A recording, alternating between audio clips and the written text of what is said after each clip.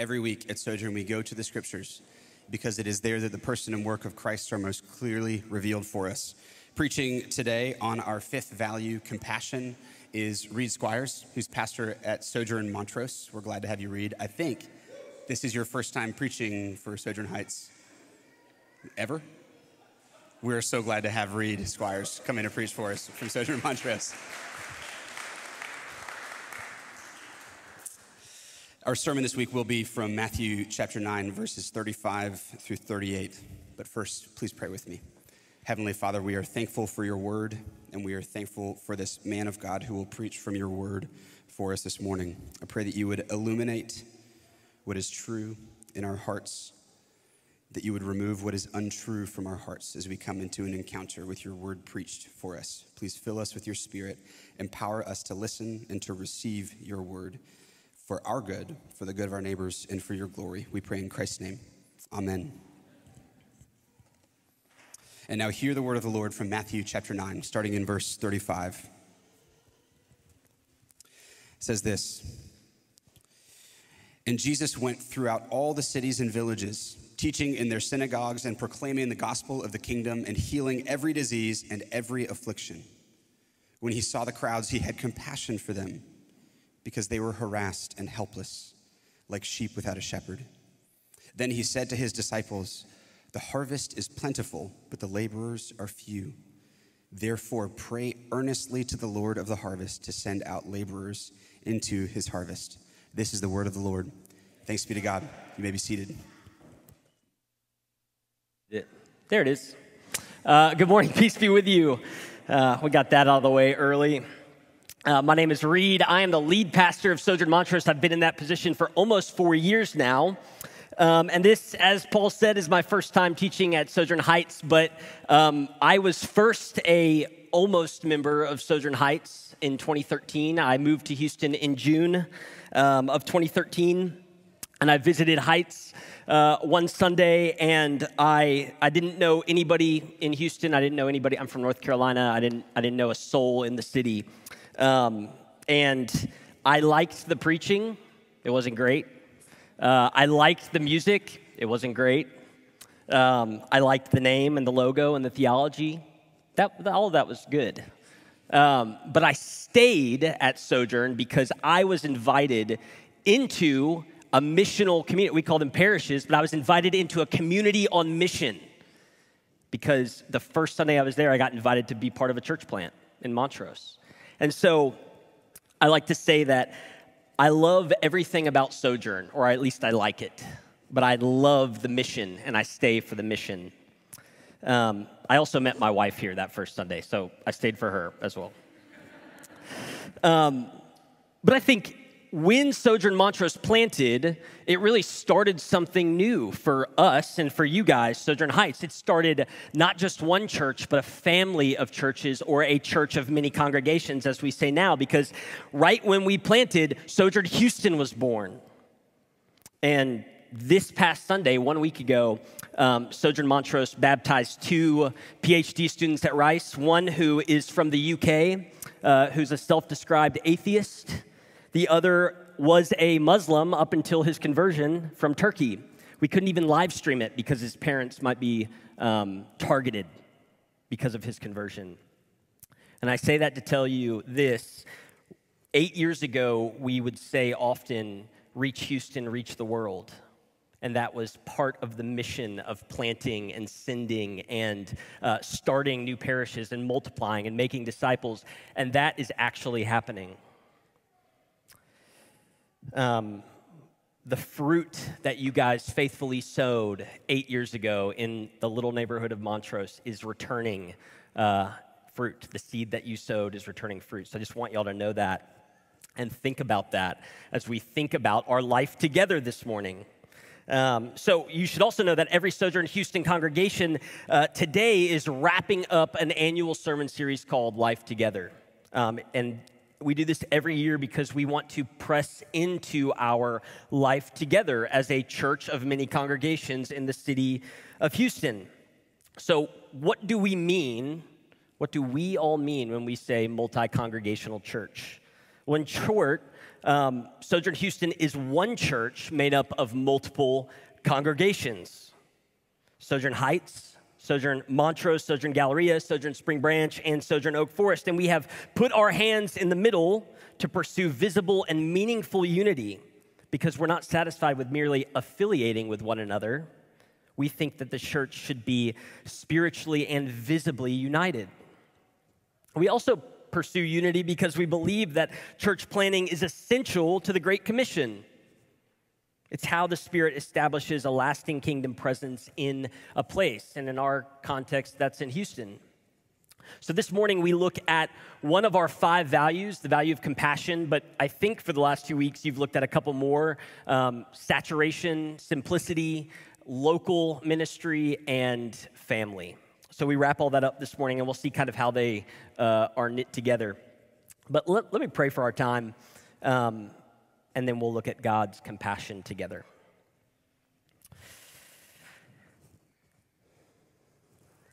Holy Spirit, I invite you right now to still our minds, to calm us, to calm myself, to awaken us to your presence.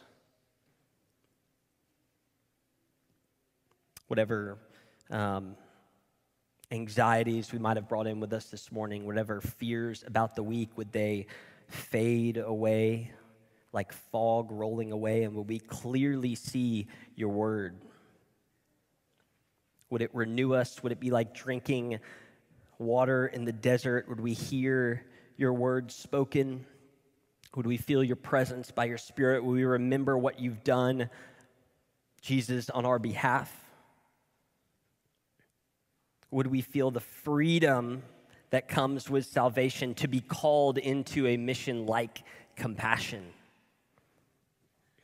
Would we feel that flow out of your word this morning, and would we be captivated by the gospel once again? Maybe for the first time, or the second time, or the 100th time, or the 1,000th time, would we leave captivated by your gospel? Would that be true for me? Lord, we love you and we trust you, and we pray all this in your name. Amen. So Paul read for us this small picture of Jesus' life and ministry, and very clearly this is a beautiful picture of compassion, and we will spend time analyzing the scene, but I don't want to begin there, because I don't think Jesus displaying compassion is actually that controversial. Here's what I mean. If you ask any given stranger or certainly an unbelieving friend whether they believe that Jesus was a real person or they don't believe he was a real person, they would probably agree that he's a compassionate figure in either history or fiction. And for clarity, we believe Jesus is real. That's a critical belief for the Christian. But I want to make the case early that Jesus is compassionate because he's linked to the God of the Old Testament. They're the same. I'm taking some liberty here because, as you probably are aware, if you've been at Sojourn Heights for a little while, usually at Sojourn, we walk through books of the Bible and we spend a lot of time unpacking the text. But I was given not a text, but a word, compassion. So I'm going to take the liberty to kind of give you a systematic look of compassion throughout the Bible, primarily the Old Testament. So let me take some time to show you how God's compassion manifests in the history of his people and how we are called in his likeness to exhibit that same compassion. And this is where I think we lose our unbelieving friends, right? When we link Jesus to the God of the Old Testament, that's where we might lose some of our unbelieving friends. Joni Mitchell puts it this way about God. She says, "The God of the Old Testament is the depiction of evil." Or Dawkins, if you prefer a famous atheist, says this: "The God of the Old Testament is arguably the most unpleasant character in all of fiction." This should be offensive to you because we believe that the God of the Bible is the same throughout history. So we have work to do. And the work isn't to throw out your Joni Mitchell CDs. You can keep them. what I mean is the work we have to do is that we believe that the triune God of the Old Testament is the same God in the incarnation of Jesus and the same God that we've worshiped this morning. We believe they are of the same essence and they have the same nature and they have the same character, that this is our God. And all throughout the Bible, two primary characteristics of God are on full display: his justice and his mercy, or his compassion. So let's look at a few very brief pictures of God's compassion in the history of redemption. And we could start in the beginning. In the garden, Adam and Eve are given a task. They are told to have dominion over creation and to subdue the earth in their dominion, so to labor over the earth. And they're told to be fruitful and multiply, to have children. God gives them these two tasks, and he also gives them something not to do, which is the famous prohibition of the garden, which is not to eat from the fruit of one tree. And as you may know, Adam and Eve trust the words of a snake more than they trust the words of God, and they disobey God and eat from that tree anyway. Right, like God says in Genesis 2, verse 17, "If you eat of that tree, you will surely die." And then the serpent slithers along and says, "If you eat of that tree, you will surely not die," adding one crucial word to the prohibition, that they will not die. And so what did God say Adam and Eve deserve because they ate of the tree? Death. So God, being just here, would be simply to strike them down where they stand. That would be a just response to disobedience. But instead, God shows compassion in what he curses. First, he looks at the snake and says, "Cursed are you above all livestock," right? He curses the snake to crawl on the ground and eat dust. And then he turns to the man and the woman, and he does not curse them specifically. He curses their tasks. Remember, they're tasked to have dominion over the earth and to multiply. Well, now God tells man, you still have dominion, but it will come by the sweat of your brow, and the thorns and thistles will fight you every step of the way. And he turns to woman and says, you still will multiply, but there will be great pain in the multiplication. And yet, even in the midst of these curses, he promises what we call the greatest and earliest promise of the gospel, that the seed of Eve would crush the serpent's head. That's Genesis 3, verse 15. And the he there is different than just a random son in the future. It's a royal he. He, the seed of the woman, will crush the serpent's head. We know that to be Jesus. So compassion picture one, where justice demands death, compassion is given to humanity, death is delayed, and a promise is given. This is not the end of the story of humanity. God is telling them this as he's kneeling in compassion and slaying an animal to clothe Adam and Eve in their shame. Next, look at the flood. If you want to turn to Genesis chapter 6, you can. We'll be on just reading verse 5. This is one of those moments in history, or at least in the Old Testament, that our unbelieving friends will make a case that for this lie that God lacks compassion, right? They're going to say, yeah, remember the God of the Old Testament who destroyed the whole earth because he was angry? But God lacking compassion is not what this story is about. That's not what we find actually in the text. So at this point in history, man has multiplied all across the face of the earth, and that multiplication of humanity has also come with the multiplication of sin. So at creation, God is creating everything, and everything he's saying, that is good, that is good, that is good. And now God looks at his creation in depth. He looks into the very mind of humanity, and what does he find? He says, it's bad. Let's read chapter 6, verse 5. It says this, the Lord saw that the wickedness of man was great in the earth, and that every intention of his thoughts, of the thoughts of his heart, was only evil continually. We can stop right there. Every intention was evil. The thoughts were only evil continually. A lot of my unbelieving friends care deeply about justice, which is one of the ways that they bear God's image. So we should honor their caring about justice. And yet, when they look at the Bible, they think that God lacks compassion, but they miss where he's executing perfect justice. What should be God's response to man when their thoughts are only evil all the time? It should be justice. But that's not how God responds. It says this in 6 verse 8. But Noah found favor in the eyes of the Lord. Another word there is grace in the eyes of the Lord. One family is spared. Noah found favor, or the word grace there. Noah finds favor in the eyes of the Lord, and we learn later that Noah is this righteous man who walks with the Lord, which just means that he knows who God is. But before that, it tells us that Noah was chosen by God because he found favor in him. So his chosenness is what precedes his righteousness, and we're told that God spares Noah and his family.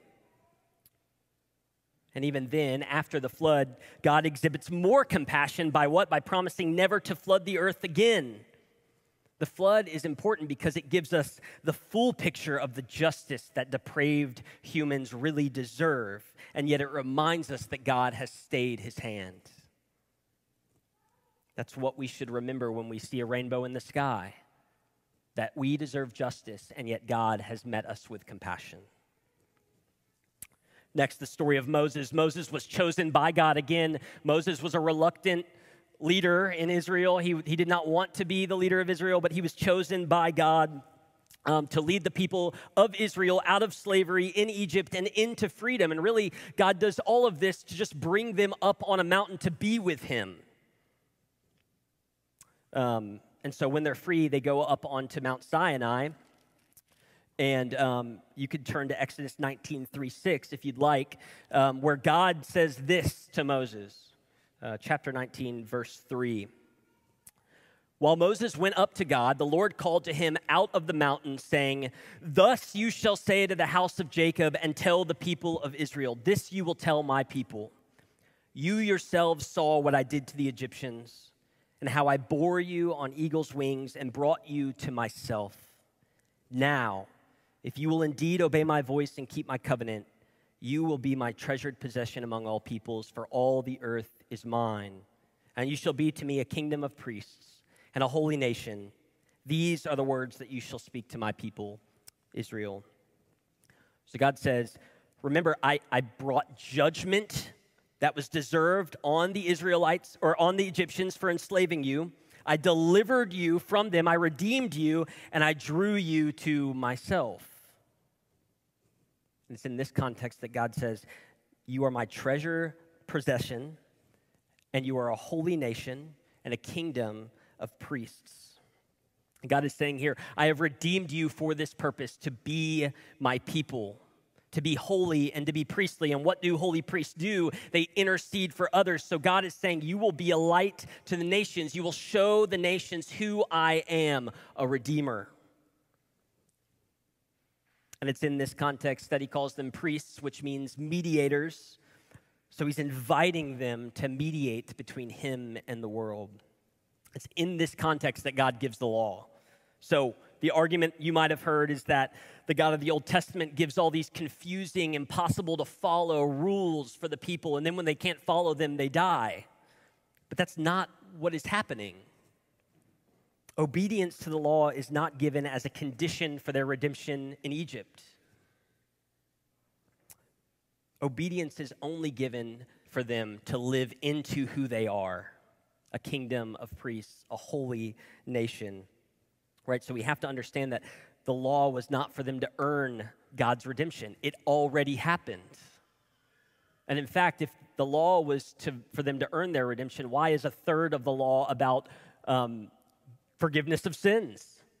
A third of the law is about how to repent for our sin in front of a holy God. So this is going to be a foundational understanding for us to understand our call as believers, right? That we have been saved to do good, not that in doing good we will be saved. This is true at Sinai, and it's true for us. Lastly, let's look at the promise in Jeremiah 31, really 32. You can go ahead and start turning there. The prophet is announcing a new covenant. A new promise between God and his people is being announced. Why do they need a new covenant? Well, because they break the old covenant, right? 2 days after the Israelites hear the law given by God through Moses, the Ten Commandments, they do what? They fashion a calf and they worship it.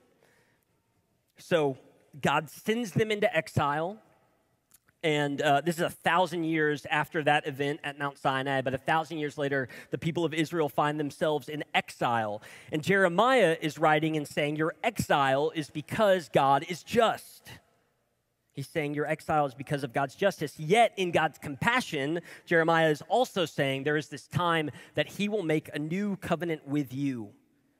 The promise is that God will write the law on the people's hearts, and that they will be his and he will be theirs, and all his people will know him, and he will what? Forgive their sins. Look at Jeremiah 32, starting in verse 40, if you'd like to read along. It says this: I will make with them an everlasting covenant that I will not turn away from doing good to them. I will put the fear of me in their hearts, and they will not turn away from me.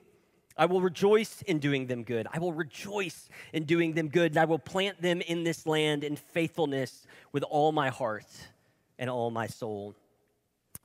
This is God's response to a continually disobedient people. It's compassion. It's a stayed hand. It's a promise for redemption.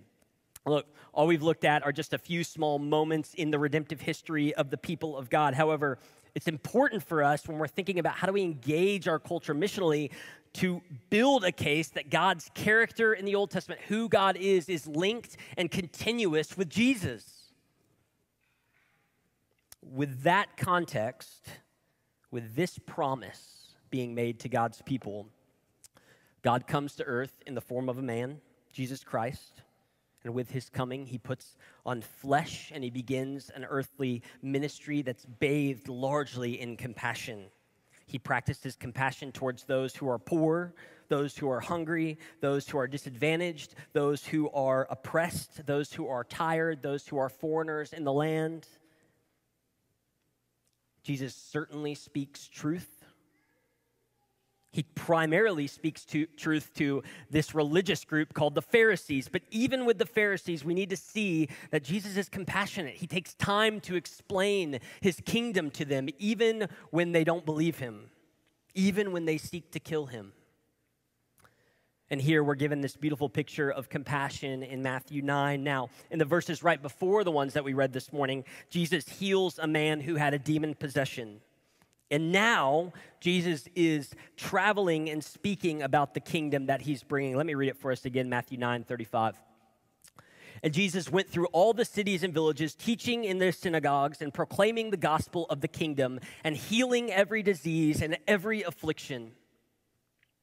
When he saw the crowds, he had compassion for them because they were harassed and helpless like sheep without a shepherd. And he turns to his disciples and says this: the harvest is plentiful, the laborers are few. Therefore, pray.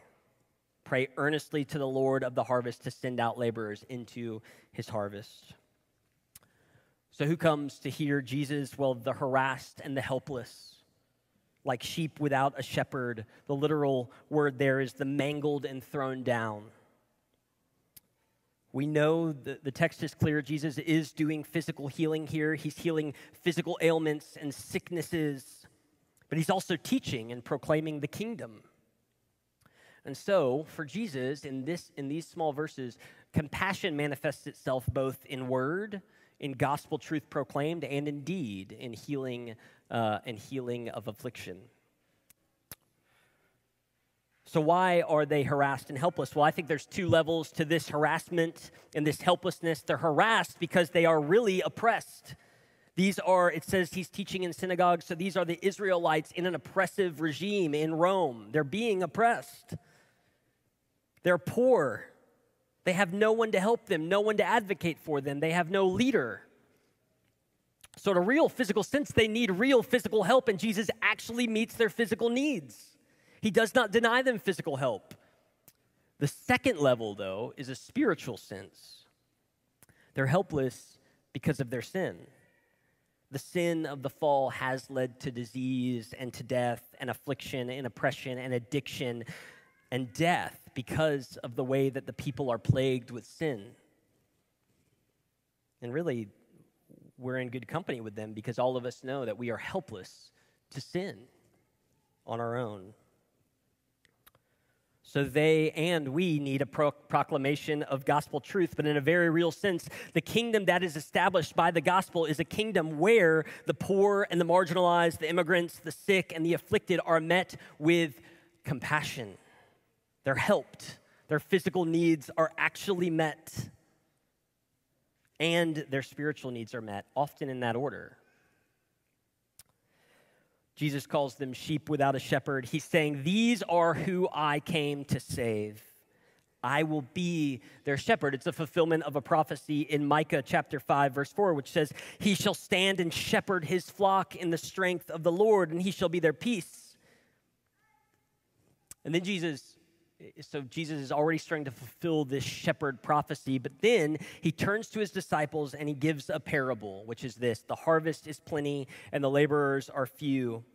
In the very next verses, Jesus will call the 12 disciples and he gives them what? He gives them authority to practice physical compassion and spiritual compassion, to do good works, to cast out demons and heal affliction, and to preach the gospel.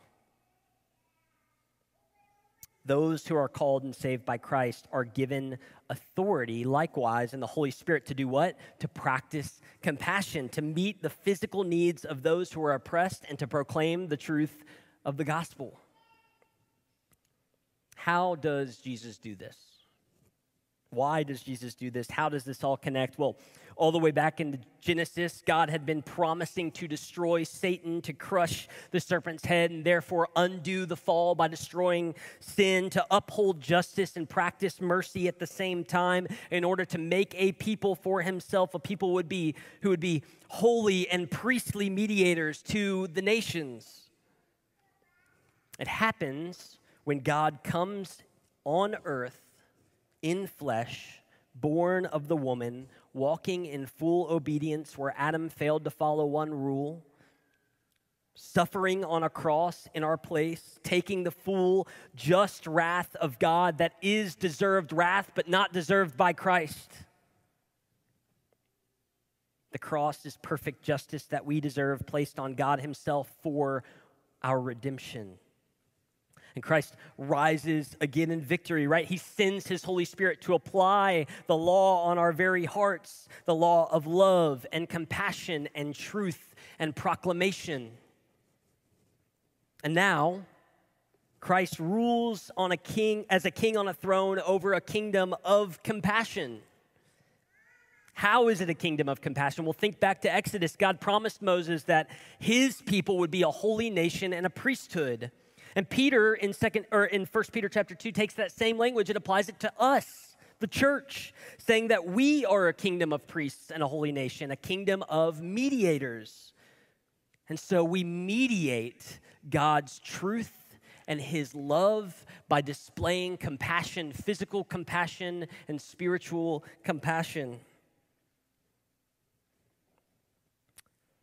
Compassion is a value at Sojourn Houston, and that just means as a church family, as a church in Houston, we display God's image by valuing and practicing compassion, by displaying compassion done by what we believe and say and what we do. That means, as a congregation, Sojourn Heights, you live into citizenship in the kingdom of God by practicing compassion to your neighbors. And I'm talking about a lot more compassion than giving change to a homeless man on the corner, but I'm not talking about less than that either. I know people want practicals when it comes to practicing compassion, but I don't have practicals for you other than what Jesus says, which is pray earnestly. If we as a people really want to value compassion and we don't feel like we value compassion, then you should seriously pray. You should seriously pray for the Lord to move you in compassion, because we can't do compassion. We have to embody compassion the way God has called us to embody compassion. 2 weeks ago, we preached Galatians. I think you guys preached Galatians, a famous passage where it says, Paul says, God has sent the Spirit of his Son into our hearts, crying, Abba, Father. And this kind of came out in our parish gathering that week, but we just kind of asked the question, do we feel like that? Like, do I feel like the Spirit within me is crying, Abba, Father? Do I feel like the Spirit inside me is crying that I am a child of the living and reigning God? And as a child of the living and reigning God, I will practice the compassion of my good Father by proclaiming truth and helping those who are marginalized and oppressed. Do I feel like that's the Spirit crying within me?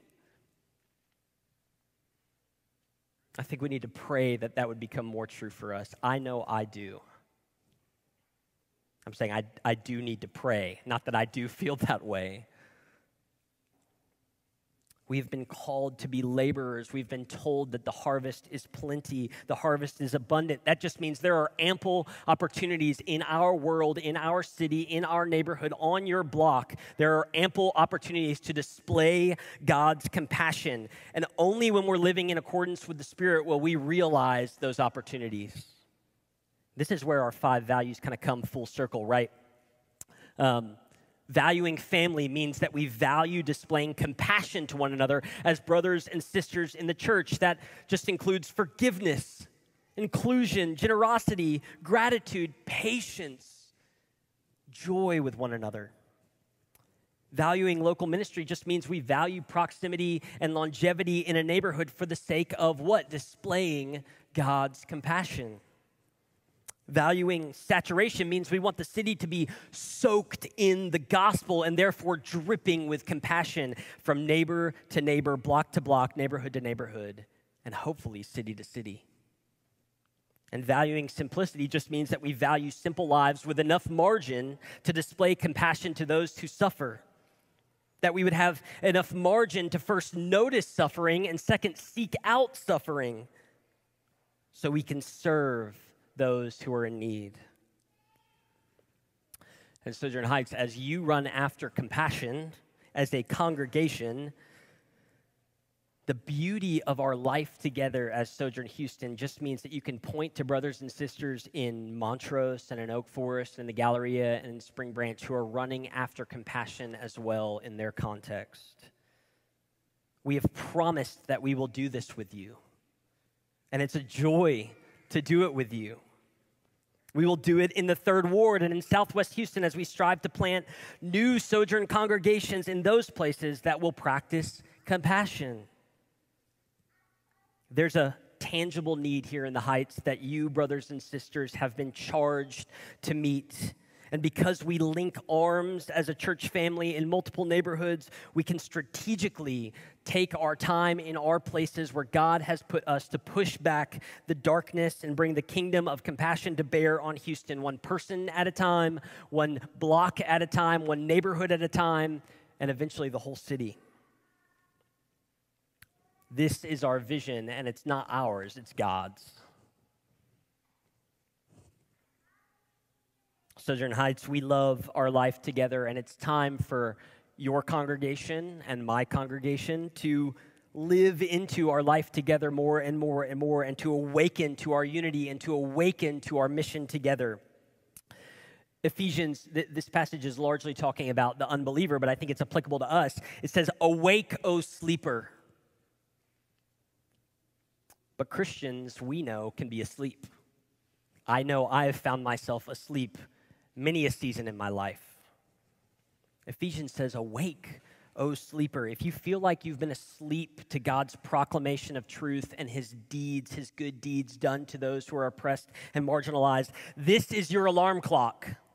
Don't press snooze. Awake, O sleeper. Proclaim salvation in Christ. Proclaim fatherhood of a God who is a good father. Proclaim that to the sufferer and the oppressed there is good news. We will take care of you in this church. We will help pay bills. We will help find housing. We will help with transportation. We will help you become a citizen. And also, we will introduce you to a kingdom-changing mindset, a life-changing kingdom, rather, that you can be part of a family that is eternal, as we sang. That we may die in our bodies, but we will never stop living because we will dwell in union with Christ, our King, for eternity. Those two things aren't in conflict with each other, meeting needs and proclaiming the truth. We can do it if we pray to be awakened to this. We love you, Sojourn Heights. That's from all of us at Sojourn Montrose, but everyone in Sojourn Houston, we love you. We're grateful to labor with you. The harvest is there. It's abundant. We've been called to live into our freedom in Christ, who has saved us through his life, through his death and his resurrection, and who has sent us his Spirit that cries out within us, Abba, Father. And it's from that posture, only there, are we called to labor. Let's pray.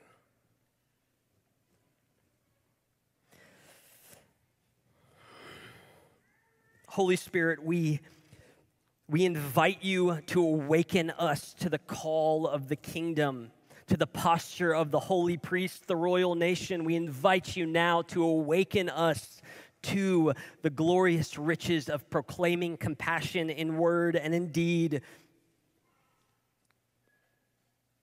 Send within us again this morning the Spirit crying, Abba, Father. Would the fatherhood of God settle deeply into our hearts as we find ourselves as children, as little clumsy toddlers. Would we look up at our Father and be met with a gaze of compassion? The blessing in Numbers says that your light, may your face shine upon you. Lord, would your face shine upon us? Would we believe that when you look at us, you beam with pride, beam with love? And would our radical acceptance as children from within whom the Spirit is crying, Abba, Father, would that radical acceptance propel us into the mission of doing good and proclaiming truth, not to earn, but because we've earned in your life, death, and resurrection, because we've earned it all through you. Would we sow liberally? Will we proclaim the truth liberally? Awaken me, Lord. I need to be woken up to this.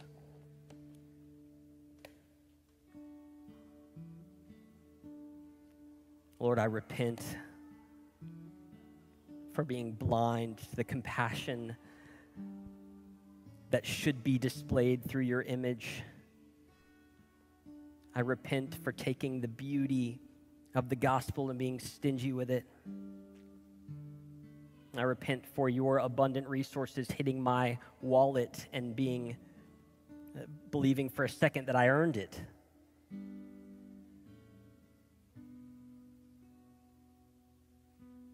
And Lord, I repent knowing that it's met with abundant forgiveness. Every day, every hour, Lord, we need you. Holy Spirit, we need you. We need you, great comforter. Awaken us. Bless Sojourn Houston's unity. May it be a light for our city. And we count all that we have you're doing.